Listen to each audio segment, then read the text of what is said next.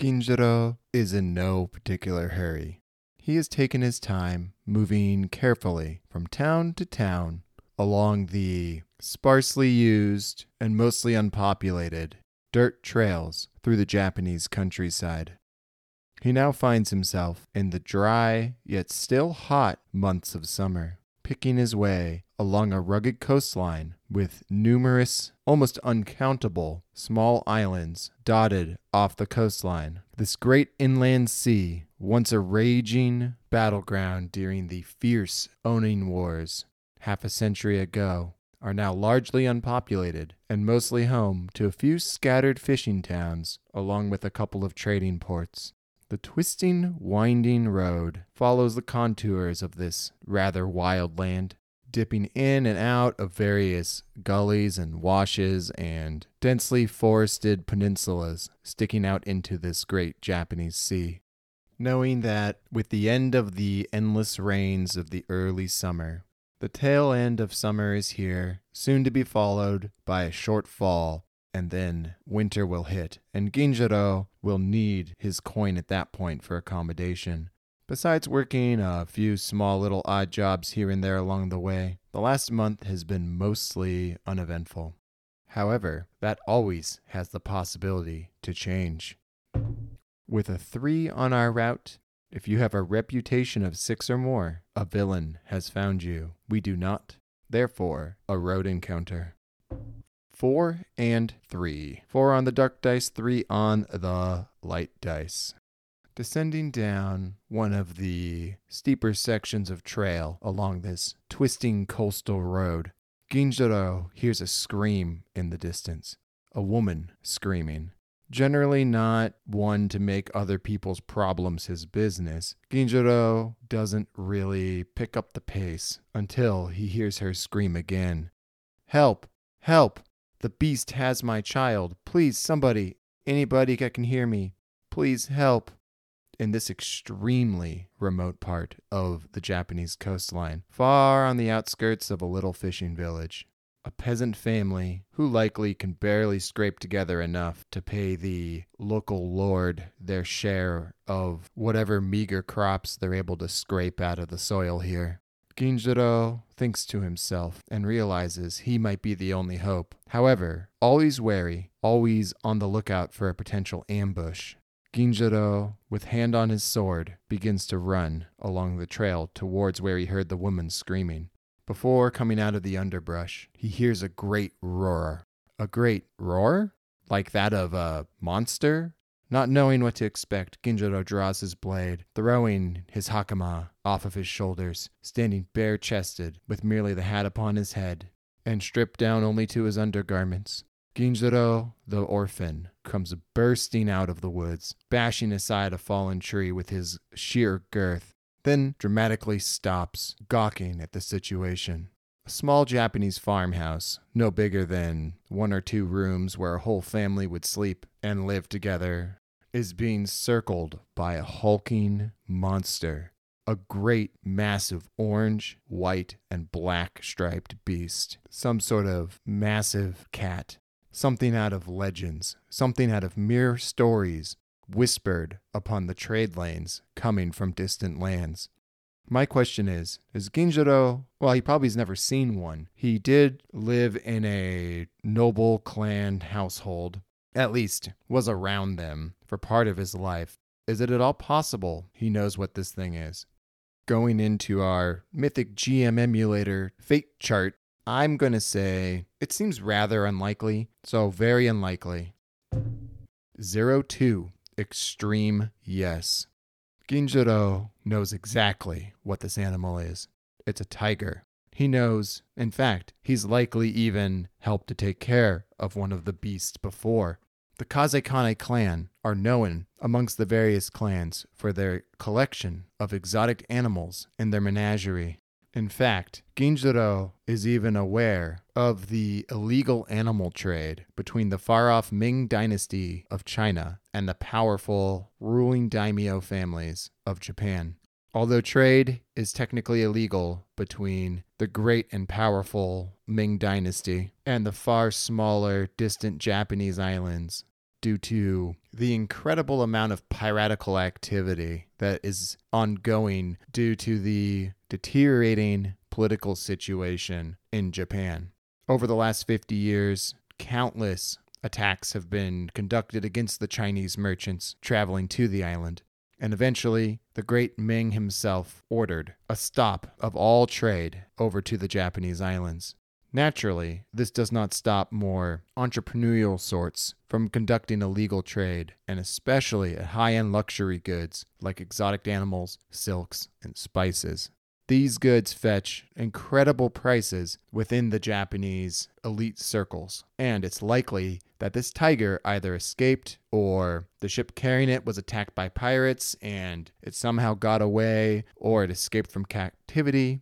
Either way, this hulking brute of an animal, easily outweighing even the gigantic Ginjiro by 2 to 3 times, is just finishing up its meal of a man Ginjiro can only assume is the husband of the woman who is now crying for help and sobbing uncontrollably upon the roof of their modest farmstead. Ginjiro charges across the field toward this massive cat, which looks up at him charging, drops the man's head back to the ground, and leaps towards Ginjiro. Now, we encounter a wild tiger, fight +0, block 3, attacking a family. We chose to not ignore it, so we do not lose 1 compassion.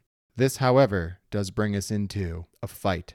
A fight that if we lose, may end up with us as the tiger's next meal. We both roll a 6.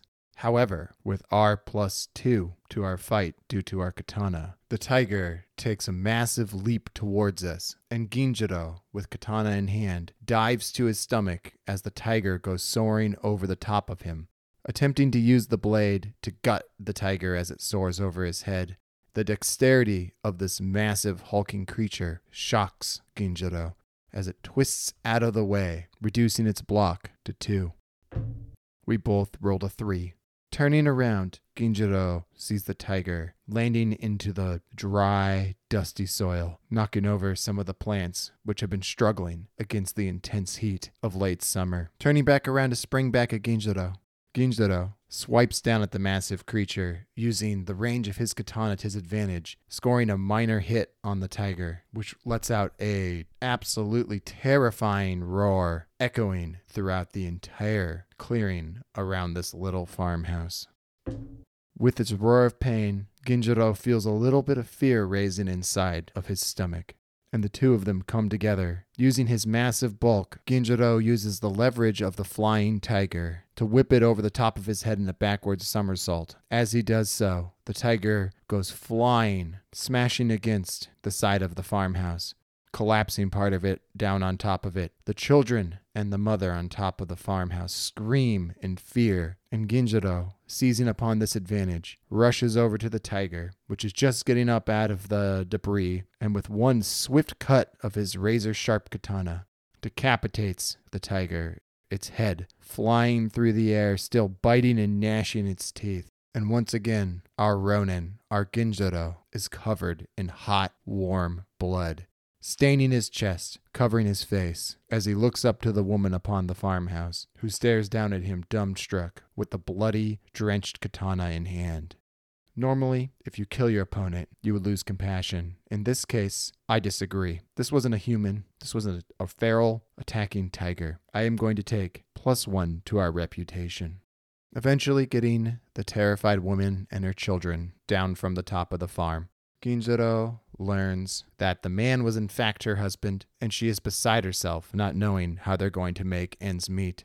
In exchange for allowing him to wash up and help prepare the meat from the tiger, Ginjiro agrees to let them have the hide, which, if they're able to sell it or anything like that, trade it, could very easily allow them to hopefully recuperate some of the damages caused by this beast and the loss of her husband.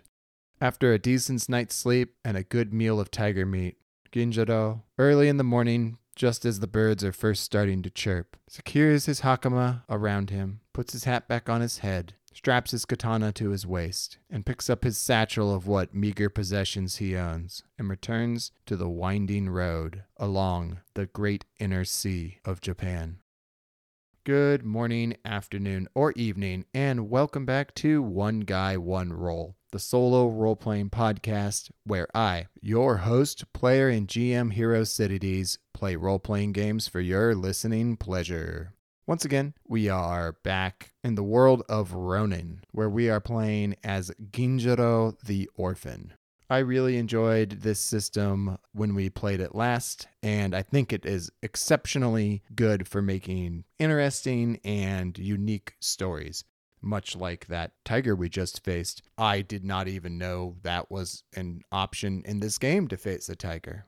I'm happy to be back at home from work and able to once again record a podcast for y'all to listen to.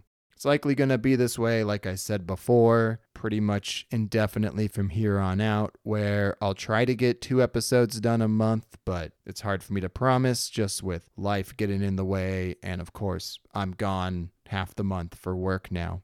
Regardless, as we find ourselves back playing I call it a one-shot, and I mean, it really is, but I kind of changed the organization system for the different games here at One Guy, One Roll.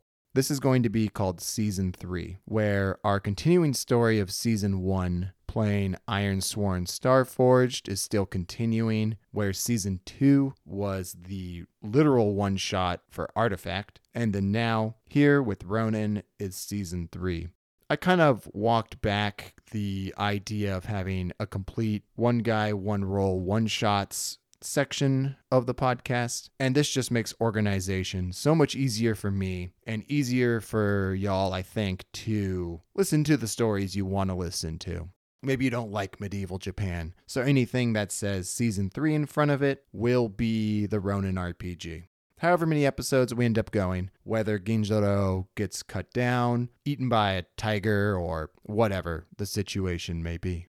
I don't think I'm going to continue to use the one guy, one roll, one shots labeling system, but maybe I will, maybe I won't. We'll just see how clunky the whole categorization problem becomes. Anyways, I hope you all find the new format easier to follow and understand what's going on. And if you have any comments or suggestions, honestly, the Reddit or Discord posts are the best place to reach out to me.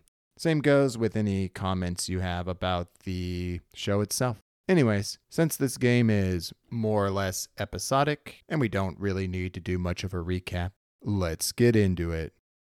Leaving the grieving family behind with their partially demolished farmhouse and dead father/husband to bury, Ginjiro once again returns to the road.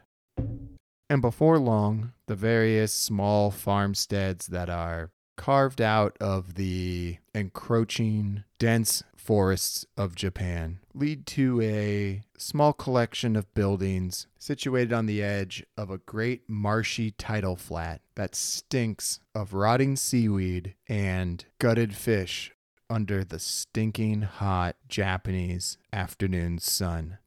This smell wafts across the countryside and has led to this small little collection of more or less huts being forsaken by all but the most desperate of people who wander these tidal flats, collecting clams and other debris left behind as the tides surge out to sea. This small village, too small and too isolated to even have a name, responds with an interesting combination of fear and admiration when this hulking beast of a man with a scarred face and a katana strapped to his hip wanders into town. Ginjiro doesn't even have to spend long in town before he gets confronted by an old man who has lived in this stinking village his entire life. He learns from this man about a rivalry between them and another village far on the other side of these massive tidal flats that stretch across the shallow bay. While not in open warfare, the people of the other village and the people of this village compete with each other over the shellfish that occupy these massive tidal flats. These shellfish are considered by the various clans of this region to be of the best quality found anywhere within the inland sea. However, deciding not to make it part of his problem, Ginjiro merely tosses a couple of small coppers to the old man and asks if he can spend the night in the village, which earns us 1 determination. I don't think I've mentioned it yet, but basically determination allows us to re-roll a dice during a fight. There might be other uses for it, but the primary use is to re-roll those dice. I guess it technically is to roll any dice again, but part of the fun of exploring like this is you never know what you're going to get. Not really interested in getting involved in the struggles between these two villages, Ginjiro waits for the tide to go out in the morning and proceeds to make his way across the bay, hoping to cut some of the time off of his journey. However, the deep, thick, sucking mud and muck and decaying seaweed makes it an incredibly difficult journey, especially under the oppressive Japanese summer sun. It takes most of the day, including having to swim across a river that was pouring into this bay. By the time he reaches the other small village, the day has been spent, and he once again, under the mistrustful eye of the villagers, spends the night and early in the morning continues his way along the twisting, winding road. We rolled a 4. We do not have a reputation of 5 yet, so we have a road encounter. As the summer begins its final winding down, Ginjiro finds himself cutting inland away from the sea. The faster road turns north into the densely forested foothills of the Japanese Alps. More or less rolling hills at this point, the road cuts through the dense forest, the leaves not yet turning color. However, the nights have begun to cool off as our wandering Ronin follows the road as it climbs ever slightly higher, following a valley into the mountains. Now over a week since he was at the tidal villages, Ginjiro finds himself at an impasse. The bridge, which would normally go across the rather large river, is missing. The simple rope bridge, at least according to Ginjiro's eye, has been cut cleanly through and fallen down onto the rapids below. Clearly the work of someone, Ginjiro begins to pick his way down to the river, where he will have to make his way carefully across the rapids at this point. As he begins to pick his way from rock to rock, he hears a laugh from behind him. Turning around, Ginjiro, this giant, imposing man, sees 2 individuals standing on the bank behind him, wielding clubs, shirtless, and merely wearing basic garments wrapped around their waist. One of them is laughing and smacking his club on his hand, while the other, scarred and missing an eye, glares at him, thinking he can just turn around and continue his way across the rocks. Yet another one of these thugs comes out of the underbrush. This one, with unusually spiky hair, grins evilly at Ginjiro, stuck in the middle of this river on the rocks that make up these rapids. We have encountered 3 thugs. These thugs are wielding clubs. These thugs have a fight plus 0 and a block of 0. The one who is clearly the ringleader with the spiky hair looks down upon Ginjiro as he is, well, not very gracefully, making his way across the slippery rocks in the river. Well, what do we have here? It seems like somebody was thinking of passing by without paying the toll. As you can see, he gestures towards the bridge. Some more nefarious people than us have decided that they don't want a bridge here anymore and appear to have cut it down. Now, he gestures at his friends on the other side of the river behind Ginjiro. My friends and I are collecting tolls to help repair the bridge. And you, my fine... He looks down at Ginjiro, seeing the sword on his hip and the faded hakama he wears. My once, I'm guessing, noble companion. Hand over that pretty sword and whatever's in that bag, and you can walk away. My friends and I, of course, are men of our words, he says with a even somehow eviler smile. Trapped between the 3 thugs and in a rather precarious position for fighting, Ginjiro draws his katana and grunts out, "You'll have to pry it from my cold, dead hands," and not so gracefully charges across the rocks. towards the apparent ringleader of these thugs. That, of course, brings us into a fight.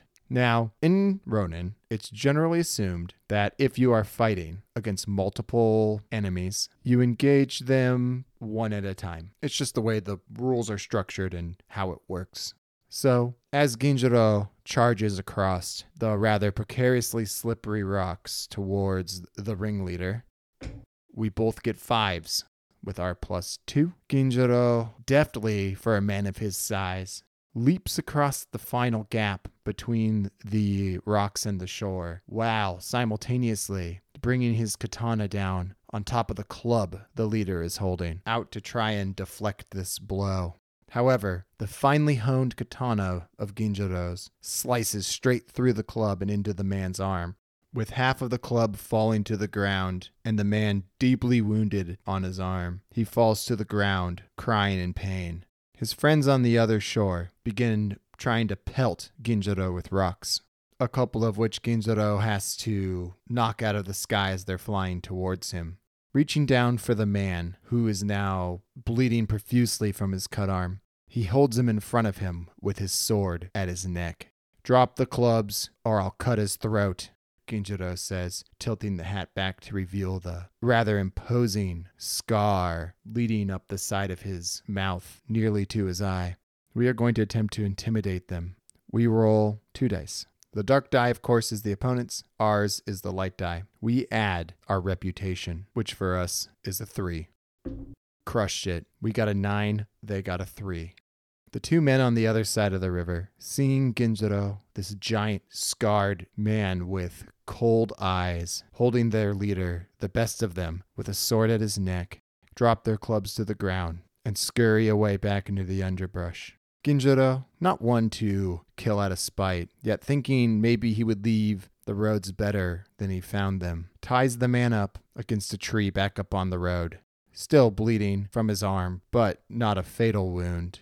Carves into the man's cheek the well-recognized symbol for a criminal.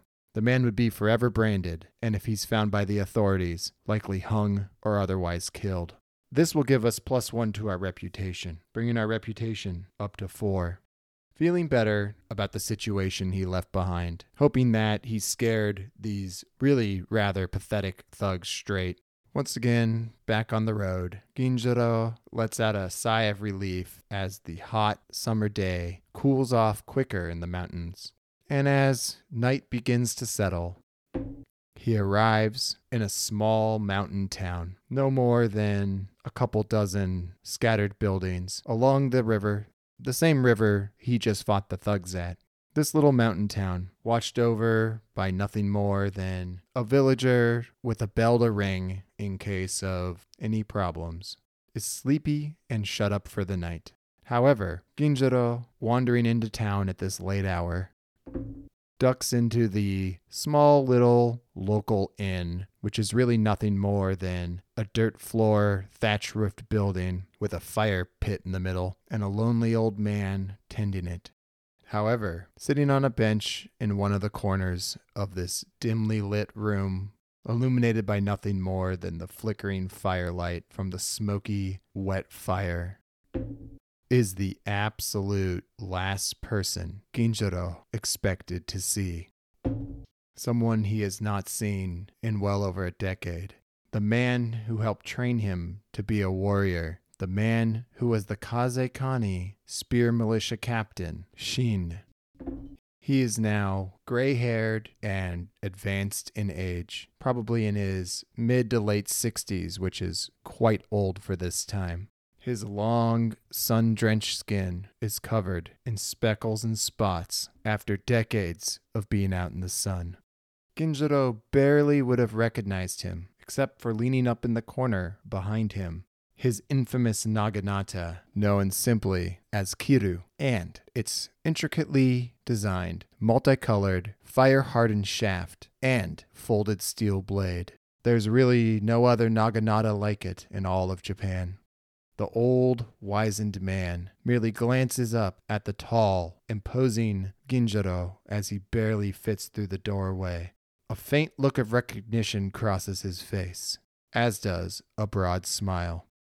And with that, our episode fades to black. Thank you so much for listening to the One Guy, One Roll podcast as we are playing through the Ronin RPG, following the story of Ginjiro, the orphan, as he more or less wanders his way across Sengoku-era feudal Japan. I hope y'all enjoyed listening to this episode as much as I enjoyed making it. For being how many pages? Cover to cover, 28 pages. This system is capable of telling incredible stories. Of course, I also utilize a couple of other resources to help spur my brain to come up with more interesting scenarios. Today, we used the Mythic GM emulator, but the majority of my inspiration comes from the oracles within the Ironsworn rulebook. Just the basic rulebook kind of caters more to the feudal-ish atmosphere of Ronin, as opposed to like Ironsworn Starforged or anything else like that. It just goes to show you what a good oracle can do to really come up with ideas. Something simple like that river crossing was more or less completely generated from one roll on one oracle in Ironsworn. That being said, I kind of really enjoy the more episodic nature of the Ronin RPG, and it's probably my intention to finish up the story of Ginjiro before going back to Ironsworn Starforged and continuing with our story of Nakora and the rest of the crew aboard the Second Chance. As always, a huge thank you to everybody who listens to the One Guy, One Roll podcast. I do all the recording, the editing, and the storytelling for all y'all. And without your ongoing listening and support, there would be no project at all to do. However, if you wish to provide a little monetary support to help keep the podcast going and allow me to further improve the quality of not only the recording, but also allows me to purchase all of the various materials, the books, the PDFs, and everything else, including new recording equipment, which is number one on my list of things to upgrade for the podcast. I do have a Patreon over on patreon.com/oneguyOneroll. Even a couple bucks a month really goes a long way to helping support this project, and it would not be possible to do so. An especially big thank you to everyone over on Patreon who does support the podcast, including Journeyman Wes, Journeyman Nick, Journeyman JL, Journeyman Stefan, Journeyman James, Journeyman Matt, and Apprentice Sam. Thank you so much, you guys. Once again, your support helps to go directly to this podcast, and it would really not be financially possible without y'all. Thank you so much. Anyways, it is my intention to hopefully be able to record another podcast next week before I have to go back to work. However, if I don't, thank you so much for listening. Each and every one of you are incredible. I have been your host, player, and GM Hero Cities, signing off. Have a great day and stay safe out there, y'all.